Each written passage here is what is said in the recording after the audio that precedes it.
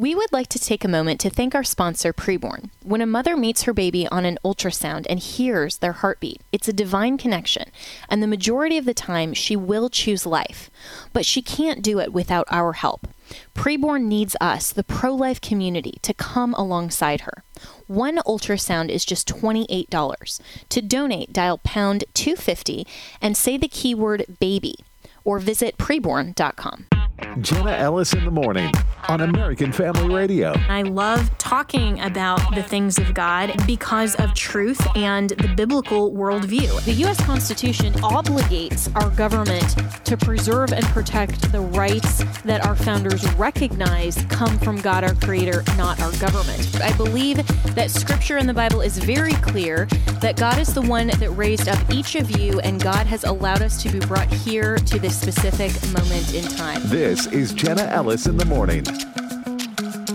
Well, good morning. It is February 29th, which you don't get to say that often, once every about 4 years. So this is leap year, and it is an extra day in February, and the end of Valentine's month, which, as all of the regular listeners know, I love Valentine's Day. I love the pink sparkly of everything, and I kind of carry that throughout the month, and who am I kidding? I carry that throughout basically the whole year because I love pink and sparkle. But happy leap year to all who celebrate, and a lot of news happened yesterday afternoon. So we have quite a few things to discuss. Two are related to former President Trump. The first is that the Supreme Court agreed to hear Trump's immunity case relating to January 6th. So the Los Angeles Times, of course, is kind of whining about it and saying this headline: the Supreme Court announced Wednesday it will hear arguments and issue a decision on whether former President Trump is immune from prosecution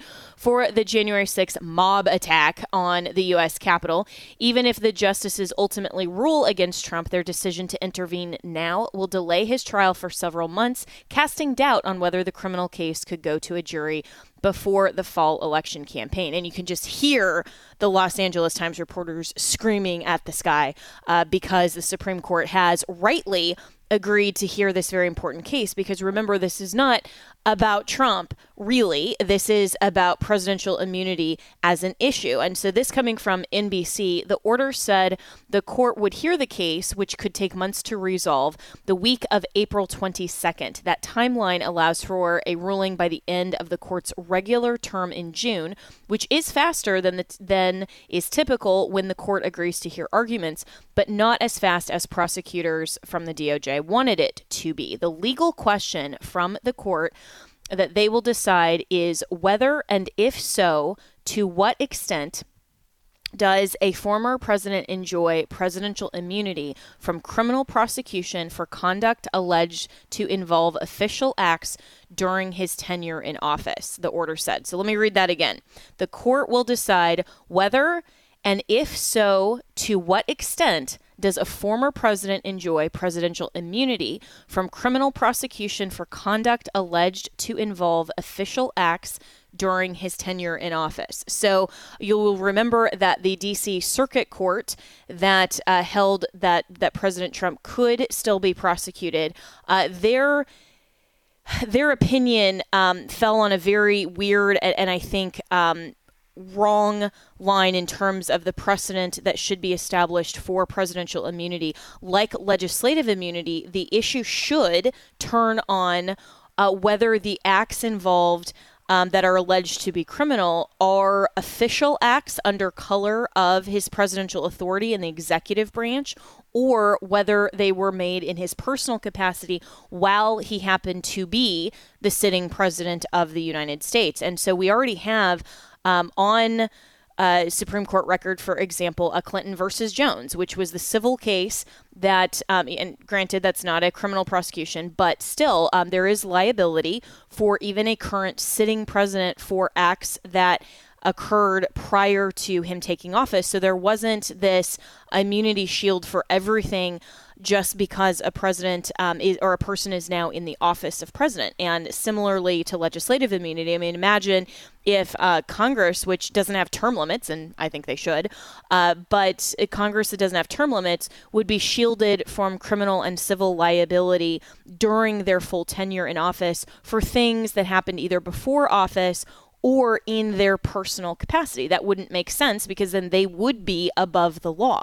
But if members of Congress did not have legislative immunity, then this would open the door to political attacks and for a chilling effect on the operations of government, because then while you're still in office or even after you leave office, which is what the D.C. Circuit said, is basically that as soon as a president leaves office, his immunity lapses, then it would create a chilling effect and also an incentive for political opponents to go after former presidents as soon as they leave office, and it would have a chilling effect on the basic operations of government. Because imagine if a president, considering how to respond to an act of war, considering to respond to a disaster, even something like the COVID pandemic. I mean, I know a lot of people disagree with, and I'm one of them, with the COVID response from President Trump in terms of Operation Warp Speed. And while he didn't mandate the vaccine, and that was a very good thing,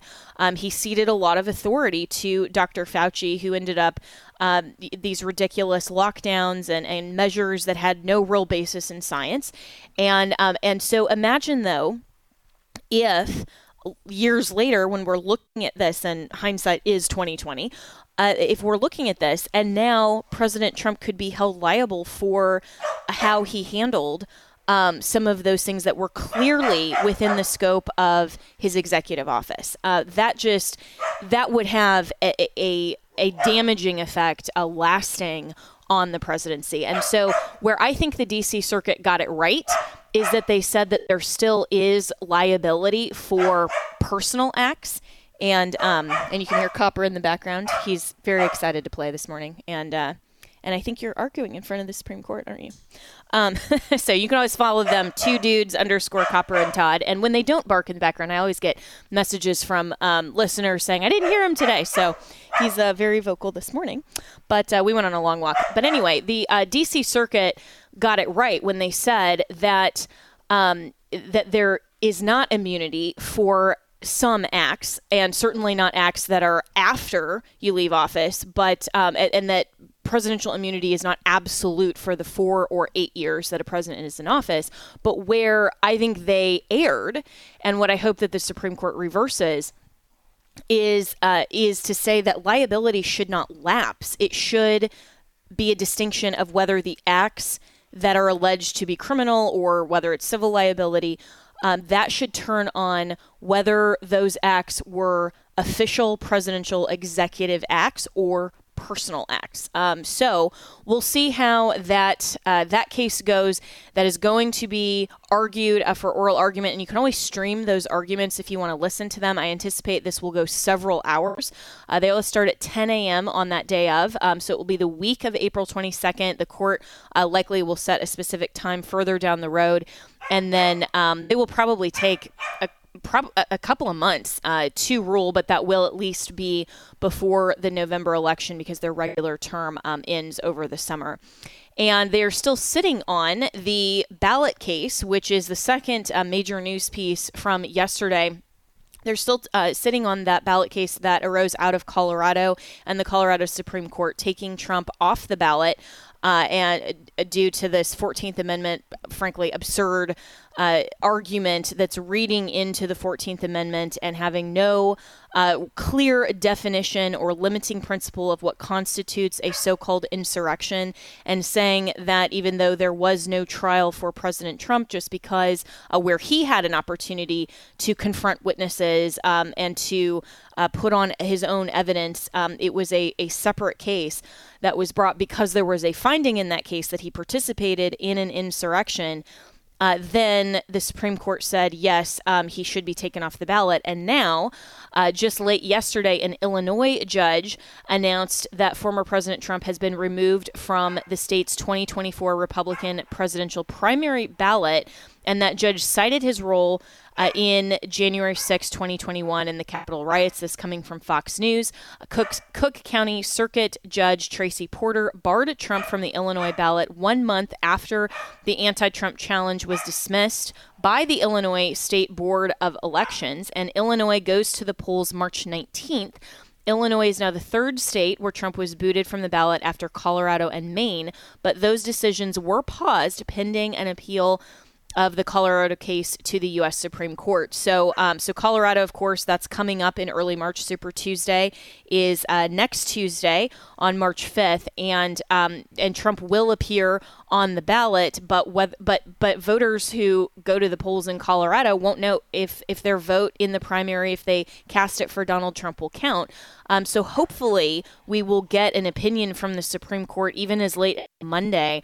And of course, my view on that is that Trump absolutely should stay on the ballot. And whether you plan to vote for Trump or not, again, this is not about Trump. Ultimately, it's about a matter of precedent and what the Constitution provides for the country overall. And these precedents will have long-term impact long after President Trump is not running, and he's not the head of the party, because all of these eras do come to an end. I mean, the Reagan era ended, and then we move forward, and all of these things are going to have a major impact on the United States, on how we do our elections. And so I'm hopeful that the current composition of the U.S. Supreme Court will see that. It will not just be about Trump and however they feel about him, but that they will view this and rightly hold an opinion that is good for the country in terms of precedent. So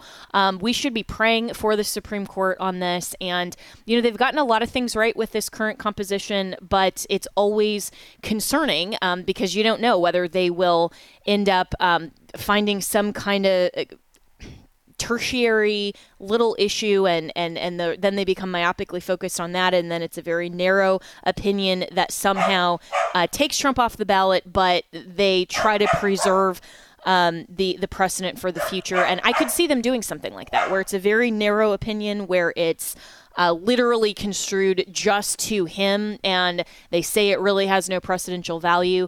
That would, in my view, also be a miscarriage of justice.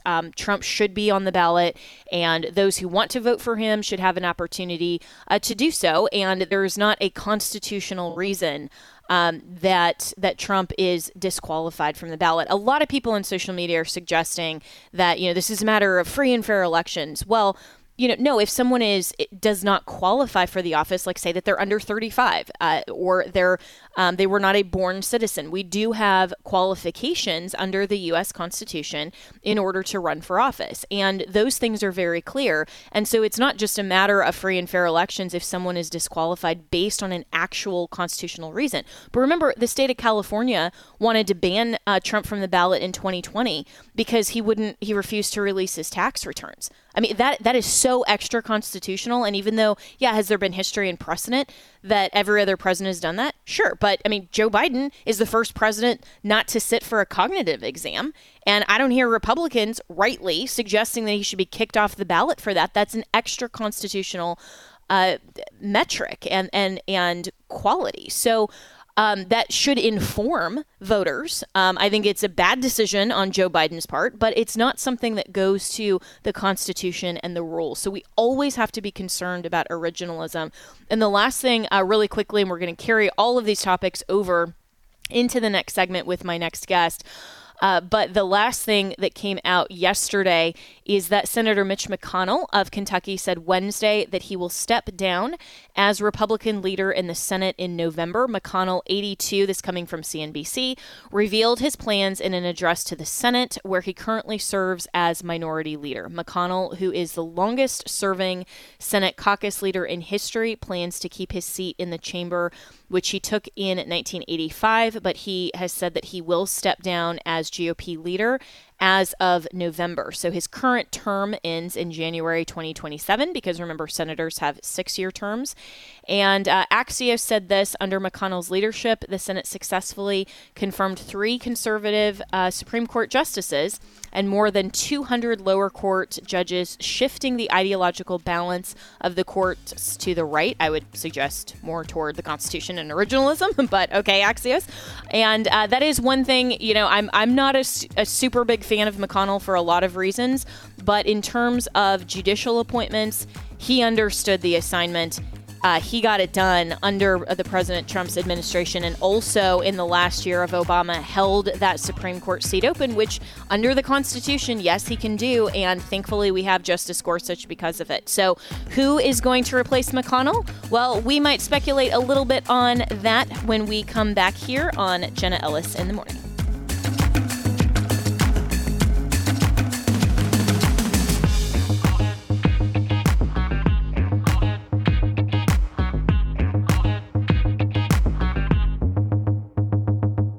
If you're like most of us, you're paying way too much for healthcare.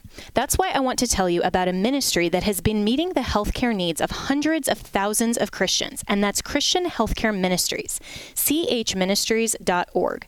Christian Healthcare Ministries is cost sharing made easy. For over 40 years, this unique model has allowed believers to choose their own doctors without worrying about networks or waiting periods, since they are not insurance, but a faith-based alternative to insurance. Members not only get advantages from the affordability, flexibility, and reliability of CHM, but they also receive access to 24/7 telehealth services at no additional cost. It's no surprise that doctors across the country appreciate working with CHM, and so will you. It all starts with a visit to chministries.org/AFR. That's chministries.org/AFR. Christian Healthcare Ministries is the longest-serving health share ministry, serving all 50 states. Share the good news with a friend, too. chministries.com/AFR. Make the switch today with anytime enrollment. Welcome back to Jenna Ellis in the Morning on American Family Radio. Welcome back, and we are talking about the 3 major headlines that dropped late yesterday. First, the Supreme Court will hear Trump's immunity case relating to January 6th, the week of April 22nd, and that timeline allows for a ruling of the courts by the end of their regular term later this summer, and they are still sitting on the Colorado case on the booting from the ballot. And as of yesterday, Donald Trump was taken off of an Illinois ballot by a Cook County judge. So Illinois becomes the 3rd state after Colorado and Maine to kick him off the ballot. Supreme Court still sitting on the Colorado case. And then finally, Mitch McConnell announces he will step down as minority leader in November. Who will replace him? Well, some are already floating some ideas of other GOP senators. So joining me now to discuss all 3 of these stories and give some good perspective is Ryan Fournier. He is the founder of Students for Trump and has been in D.C. politics as an insider for quite a while. So Ryan, let's start first with Mitch McConnell and announcing he will step down in November. First, a lot of people are asking, why is he waiting till November? Why not now and kind of oversee that transition ahead of the presidential election? Right, and it's good to hear from you, Jenna. I hope you've been doing well. And to all the listeners, you guys have an amazing host here. I have to say this. Mitch McConnell's time ran up a long time ago when it came to this stuff. He did good under President Trump. I agree with what you say when it comes to the judicial appointments and getting, some key legislation pushed through. But I think a lot of the things that he's done after the fact have really not helped the party or the movement, especially when you look at where the establishment is now, right? You look at Paul Ryan, he's out. Liz Cheney's out. Mitt Romney's going to be out. Adam Kinzinger's out. Kevin McCarthy out as Speaker, and now Mitch McConnell. One really key important thing here that people just don't get is this guy's been in since, I think, 84, 85. He became the majority whip in 2003. You look at the national debt in 2003, it was just like $6.7 trillion. As of yesterday, it's $34.4 trillion. He becomes the GOP leader in 2007. The timeline of his career, the backing of the wars that we've been in, the endless wars. You talk about Ukraine.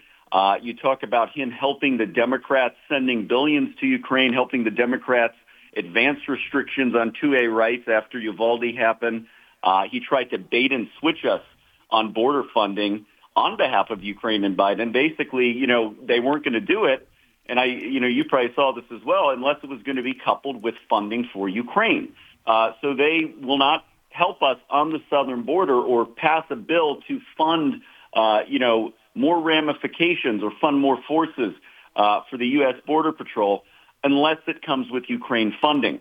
And one more notable thing, too, which Tucker Carlson explained back in, I think it was probably 21, where he's saying that if you go and pardon Julian Assange, we'll secure, these impeachment votes against you in that last impeachment. So these were all things that I think miffed me. I can respect the fact what he did under Trump with the judicial appointments, but I believe at this point he should have stepped down yesterday. We need new leadership if we want to go into 24.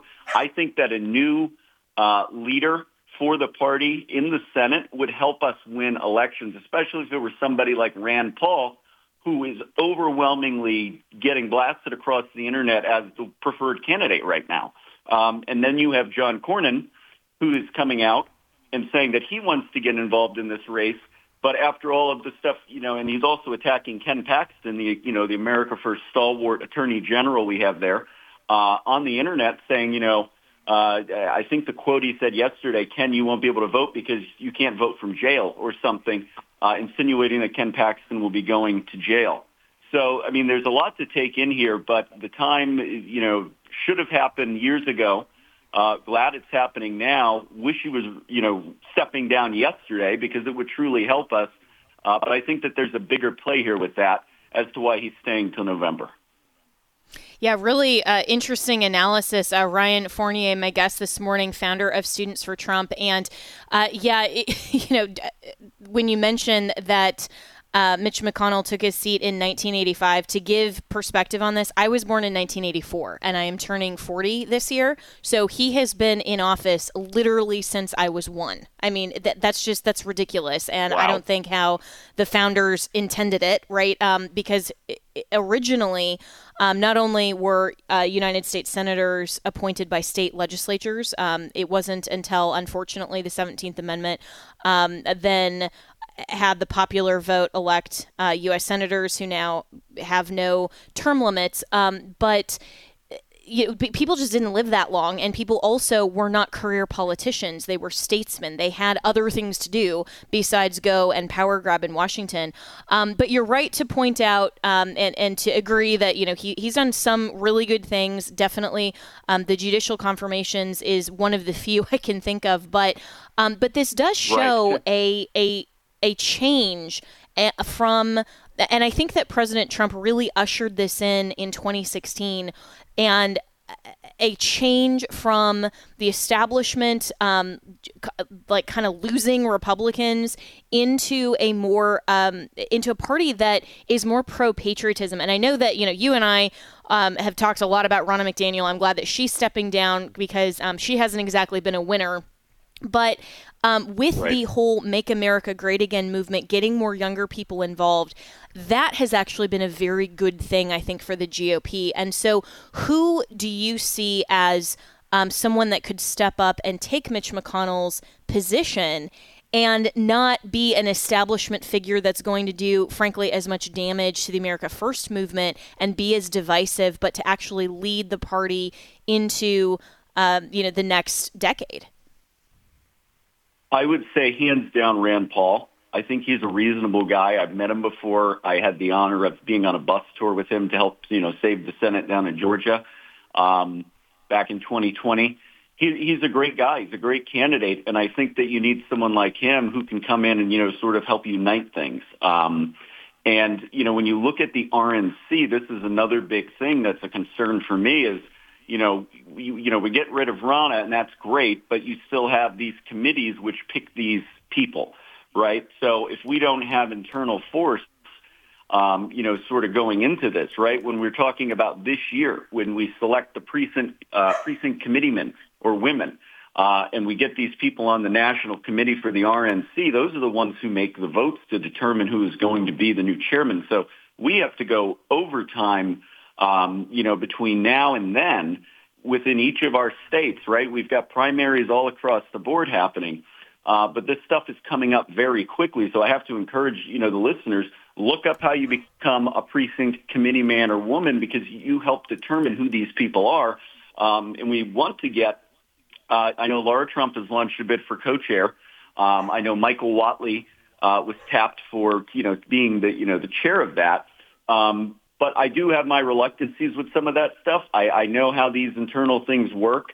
If Trump says he wants Whatley, I agree with that. But what are they going to vote, right? So that's why it's very important and critical here that we do that. But no, Rand Paul would be the best option, I think, for us.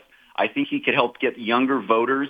He's a smart guy. He knows how to get out there. He knows how to break down a message to where it's understandable, like Trump. And I think he's really likable.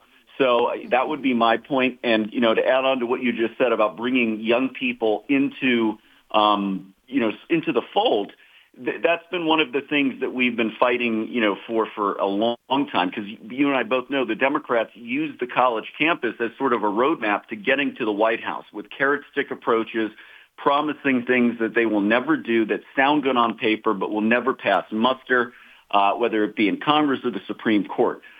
They use that. Now, the RNC has done an absolute terrible job, especially under the 4 years of Trump when it came to youth engagement. I saw probably 4 to 5 youth directors, as they call them, come and go because they were underfunded. No one cared about their department. And anytime we worked with them, either things never really panned out to what they should have been, or it just never happened. So that would be another big push that I would say that I would help push, would be reforming the entire youth focus within the RNC. We saw it with Trump. It wasn't just campaigning for votes, during the election year. It was a 24/7, all year round type thing, going after votes in the Black community, the Hispanic community, showing them, that we want to help and actually give change that the Democrats have promised and was never delivered. Yeah. And, Trump actually made the Republican Party kind of cool. I mean, it wasn't just for sort of the, the older generation that's, my parents' age maybe or above, to engage young people. And it was the same thing that Obama did, frankly, obviously drastic night and day policy differences, but in terms of just the appeal to younger voters to engage and actually participate in civics, which is a very good thing. But I agree with you that Rand Paul would be amazing. I don't know if he's going to necessarily put his hat in the ring in terms of how the Senate selects their leader. But sources of mine on Capitol Hill are suggesting that either John Thune or Senator John Barrasso from Wyoming may be the two that the Senate is looking at. And for those who maybe aren't aware, obviously Barrasso is currently the third-ranking Senate Republican as chair of the Senate Republican Conference, and Thune is currently the Senate Minority Whip. So they both are in leadership already in the Senate. So, it may be that that's just the expectation, but I agree with you, Ryan Fournier, that, someone like Rand Paul, who really isn't just given to the way that the Senate operates. He kind of does his own thing in the sense of just following the Constitution. I mean, almost like what Thomas Massie does on the House side, where, yes, they're part of a team of the GOP, but they're willing to take principled stands when they need to. And that's the thing why I was very excited to see Mike Johnson become Speaker of the House, because he was that way in the House. And even though he was in House leadership before he took over as Speaker and ascended to the speakership, he was very principled, and he has maintained that. And I'm glad to see him over Kevin McCarthy in the speakership. I hope that we replace McConnell with someone who isn't just going to take the status quo in the Senate, but actually advance on behalf of conservative principles. So in just the last 5 minutes or so I have with you, Ryan Fournier, and I so appreciate your time this morning. Let's turn to the Supreme Court and Trump's two cases here. So they've now agreed to hear the immunity case related to January 6th, and they're also sitting on the Colorado ballot case. And now Illinois has said that they're the third state that's kicking Trump off the ballot. Just from a political perspective, how important is it that these cases get resolved constitutionally before November? Well, there's a lot of reasons, but the one thing that I said yesterday is that this is an egregious assault on democracy. You have to think about the average American who comes home from their 9-to-5 job, doesn't pay attention to what's really happening throughout the day, and they come inside, they eat dinner, and as they're watching dinner, they turn on the 5 o'clock, 6 o'clock, 7 o'clock, whatever news, and they see Trump removed from the Illinois ballot by a judge, right? They see Trump removed from a Colorado ballot. They see, the pundits and the hosts. 90%, we just had a survey come out, 90% of what is being said online about Trump by the media, by the pundits, is negative. So people see this, and they're thinking they're losing their country because, they may not understand fully what is all going on, but they see this, and it's the perception. And so there are a lot of mad people right now, a lot of upset Americans. Now you have the Supreme Court who comes out yesterday with this cert saying that they're going to view, this immunity case. And you have Rachel Maddow on her show calling it craven and calling the Supreme Court literal insurrectionists. You have pundits now, if you look at the articles coming out today, they're calling for the Supreme Court, they're calling for Clarence Thomas, they're calling for Roberts to step down. They think it's a political play to, quote unquote, help Trump. But the reality is if they don't take this up, I really believe this is going to be a very crucial piece in the downfall of Western civilization, democracy, what we have fought for the entire movement in the country, what we've done. It is going to lead to a downfall. And, it's scary. It should scare everybody that you have judges that are so unhinged like this, that are willing to do this with Democrat as their party registration. Who is the judge that did that in Illinois?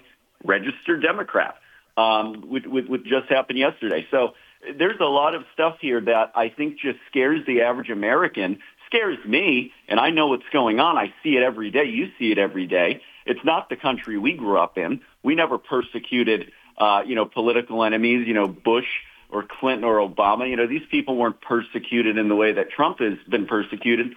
And they've launched wars that have cost this country billions of dollars. They've weaponized the intelligence bureaus against American citizens with the Patriot Act.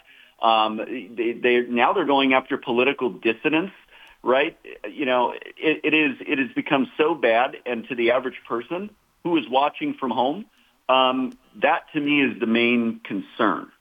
How they view this and how they see it and how they understand it, because the public, the left is sort of losing the PR war with this. It's starting to look more tyrannical than it is helping the nation.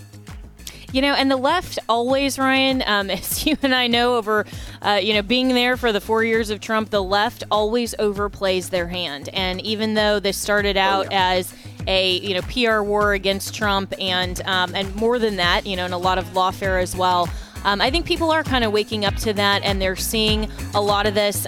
So hopefully that doesn't affect how they go out and vote. And, we'll see how that goes. But Ryan Fournier, who is the founder of Students for Trump, you can follow him on social media. Always appreciate that. And we will be back with more here on Jenna Ellis in the Morning.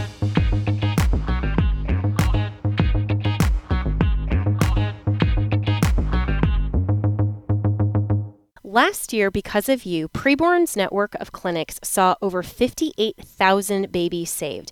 Thank you to all who made this possible. Let's celebrate these precious babies.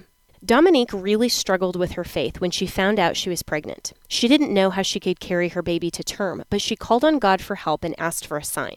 That's when she ran into who she calls her guardian angel on the steps of the abortion clinic. This man told her there is a better way, and he walked her across the street to a preborn network clinic.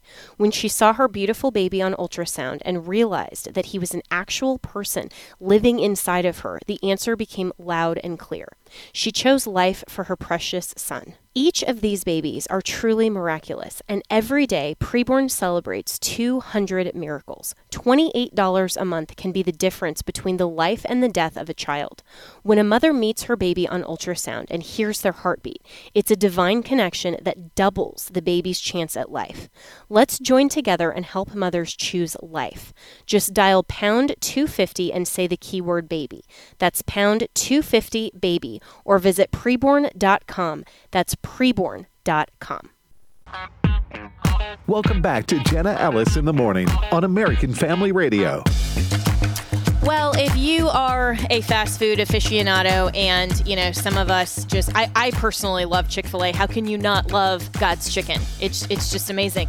Wendy's yesterday was going viral because reports were suggesting they were hinting at a possible surge pricing in the future, but then they backtracked because the company faced criticism for the earlier announcement. So this coming from The Hill, kind of how the story unfolded was during a February 15th investor call, Wendy's CEO Kirk Tanner said the company plans to spend about $20 million to roll out digital menu boards to all restaurants by the end of 2025. And if you've ever gone to Starbucks, some of these, they already have those, and they can just put up your order, right there. And you can, if you're in the drive-thru, you can kind of confirm, yes, that's correct. Or, like me, that Devin and Adam think I get frou-frou coffee, which is totally accurate. But I can be like, hey, you missed the caramel drizzle. They always miss the caramel drizzle, and that's the most important part. But Wendy's was going to roll out these digital menus.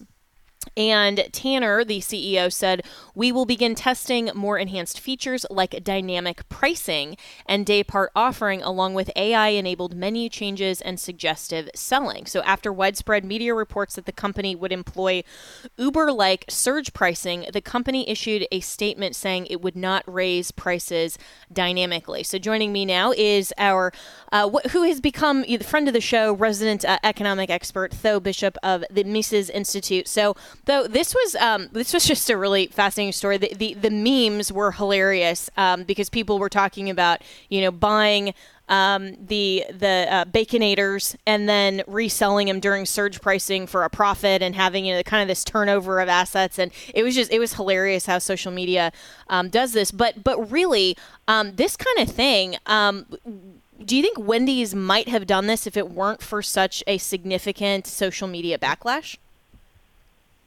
Well, I definitely think that this is the future in many ways of how some of these companies are going to utilize AI, purely digital methods, now to maximize profit. Now, when it comes to this situation, and I don't want to simply go along with the whatever the corporate line is, but what they were claiming is that when they were discussing dynamic pricing, that it would be more like reducing prices in slow times rather than the surge pricing model of Uber. And so if you take that, then in reality, this is kind of like a one way of thinking about it would be similar to the way that coupons have been used in slower seasons in the past to get customers in. Or one interesting thing is, one of the reasons why the McRib is a seasonal item is that McDonald's would actually offer it based off of pork prices in the country. And so when pork prices fell down, they would offer it. So this idea of changing the menu, not obviously kind of an hour-by-hour dynamic, but in a in a slower fashion, a kind of a seasonal fashion, that's an entirely new concept. This is kind of utilizing technology. And so, I expect this sort of behavior to going forward. What will be interesting is the customer backlash if the prices are higher than expected going to the drive-up menu rather than lower than expected. And obviously, with our larger environment of inflation, I think there's been a level to which I think this combines with the frustrations that people already have, where the dollar menu at McDonald's is now $3. The Taco Bell cravings menu is $3, when the bucket was a few years ago. And so I think that's that combination of maybe some skepticism of AI, general concerns about corporate greed, inflationary concerns in the grand economy. I think that was a big reason, and some of the frustrations that some people have had leaving a bar too late and seeing how much they actually paid for an Uber. Those combination of factors, I think, really led to the blowback here. But in practice, in reality, this is not all that different than standard practices in the past, just with kind of the rapid nature of modern technology. Yeah, and all of that really makes sense. And, the Uber pricing and surge pricing, even though it is frustrating. And, when I was in D.C., I didn't have a car. I just relied exclusively on Ubers because that was actually less expensive than paying for parking at my apartment and my destination, plus, all the things that go into a car. And so especially in larger cities, Ubers have done a great job in terms of ride share and things like that. But you could definitely tell when there was surge pricing if it was a standard route. But that makes a little bit more sense just because the availability of cars is limited quantity, where you don't have limited quantity Baconators, right? And so if it's just about demand versus actual supply and demand, then it would seem like this is more about corporate greed.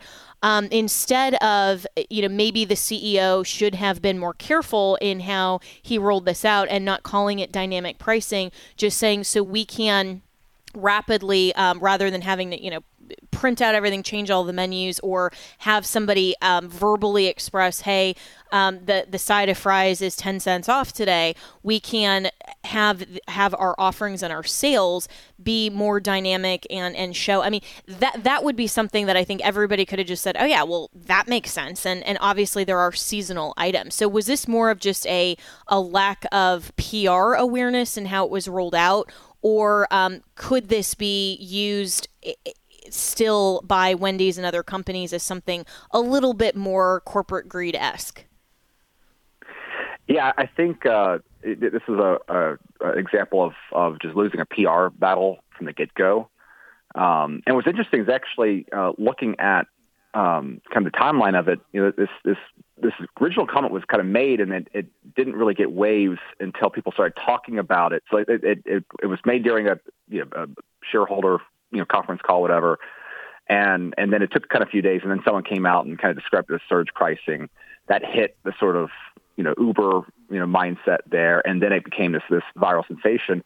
And of course, Wendy's, has been one of the more, I think, effective PR fast food companies, with their viral social media team and all that sort of stuff. So yeah, I think this is something that got away from them. I'm not surprised that they backtracked as soon as, again, the assumption of, they're going to, raise it during, peak lunch hours and all that sort of stuff. I think that definitely was something that got away from them. But you're right in contrasting some of the underlying dynamics between, what goes on with an Uber and what goes on with say a Wendy's. Now, obviously there is you can have a traffic backup and that sort of stuff, but, Uber staff is not going to expand because of surge pricing. They might preemptively schedule that, but they are preemptively scheduling with the expectation of whatever they have on their menu. Whereas the whole Uber model is to bring out drivers, to bring more people in, to expand their capacities,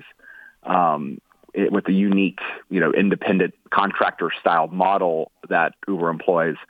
And of course, one of the advantages of driving or of using Uber in DC rather than say the metro is an Uber is far less likely to be on fire on any given day.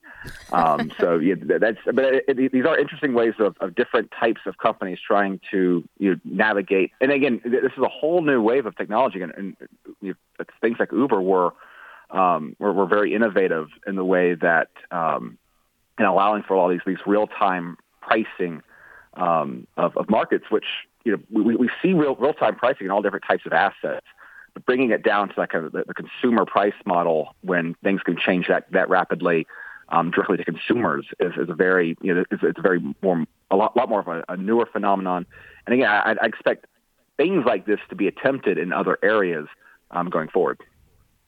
Yeah, and that's a great point that that Uber doesn't have their employees in the same way that a company like Wendy's does, where they have employees, they schedule them on shifts, and they can call more people if they need to. I mean, Uber is you drive when you want as a driver, and that kind of flexibility. A lot of my drivers would have regular jobs, and then just say they could drive for an hour, and then turn off the app, or they could kind of do it at their leisure. And so that is an interesting phenomenon to try to have a business model to say we want to make sure that there's an incentive for the drivers, but also to make it affordable enough that people will choose Uber over Lyft or over the Metro, or other potential available options. And so, and you mentioned, and I just have to say real quick that Wendy's has gone is different than a lot of the other fast food companies because of their social media and their branding.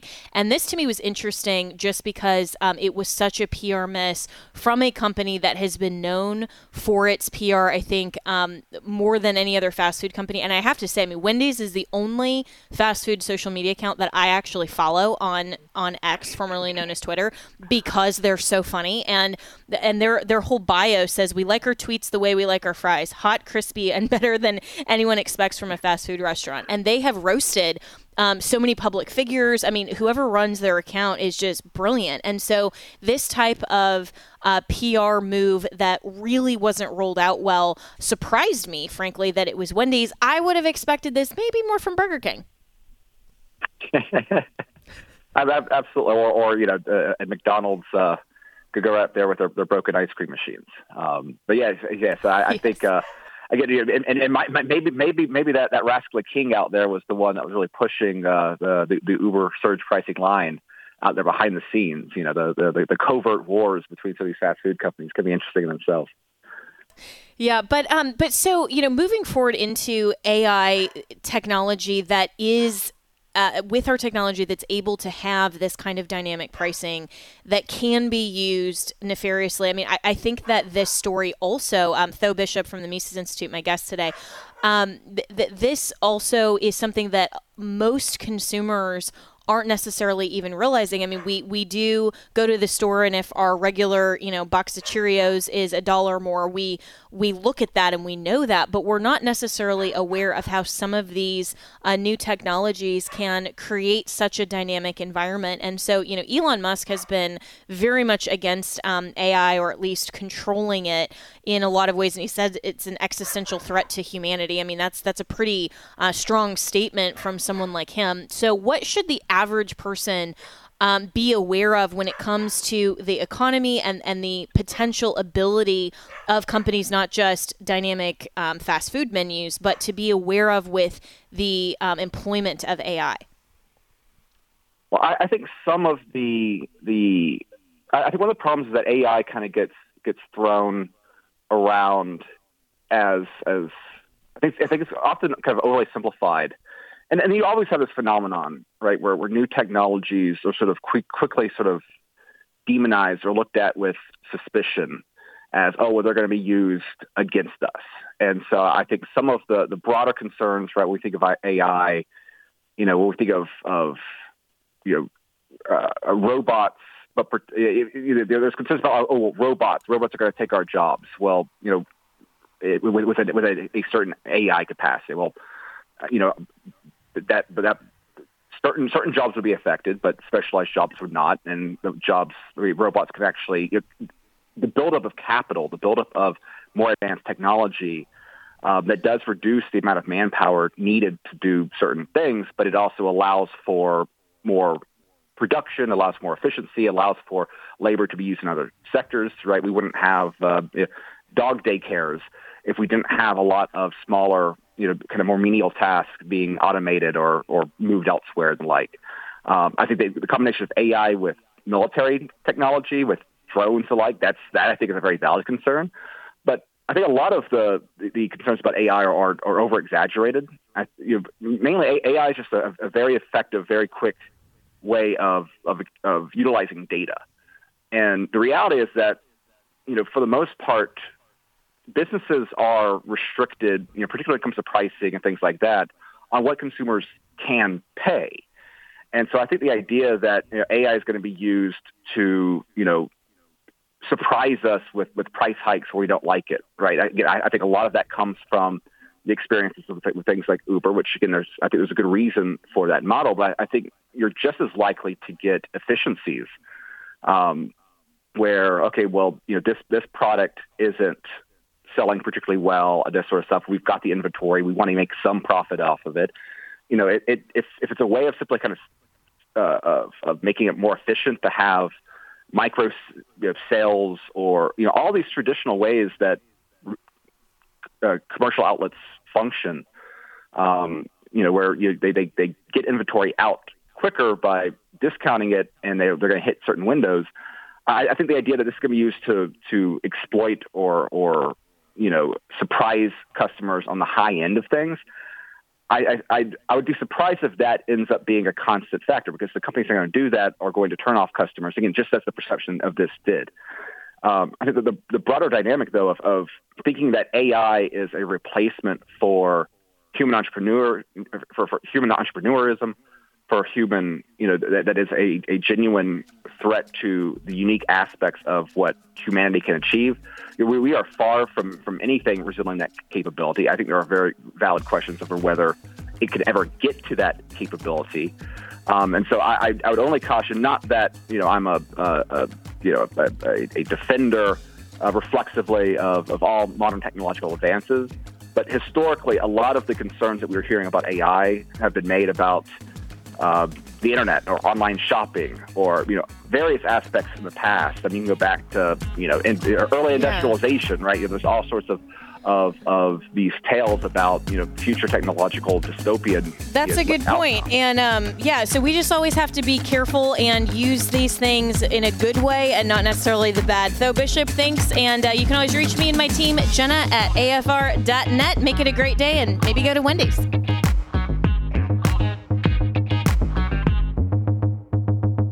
The views and opinions expressed in this broadcast may not necessarily reflect those of the American Family Association or American Family Radio. I want to thank my sponsors, Preborn and Christian Healthcare Ministries. Preborn Network clinics have rescued over 200,000 babies from abortion, and every day they save 200 babies' lives. But they can't do it without our help. Will you head over to preborn.com/AFR and sponsor an ultrasound? Christian Healthcare Ministries is the longest-serving health cost-sharing ministry, helping Christians pay for and pray for one another's medical bills. Make the switch today and start saving. Visit chministries.org/AFR. That's chministries.org/AFR.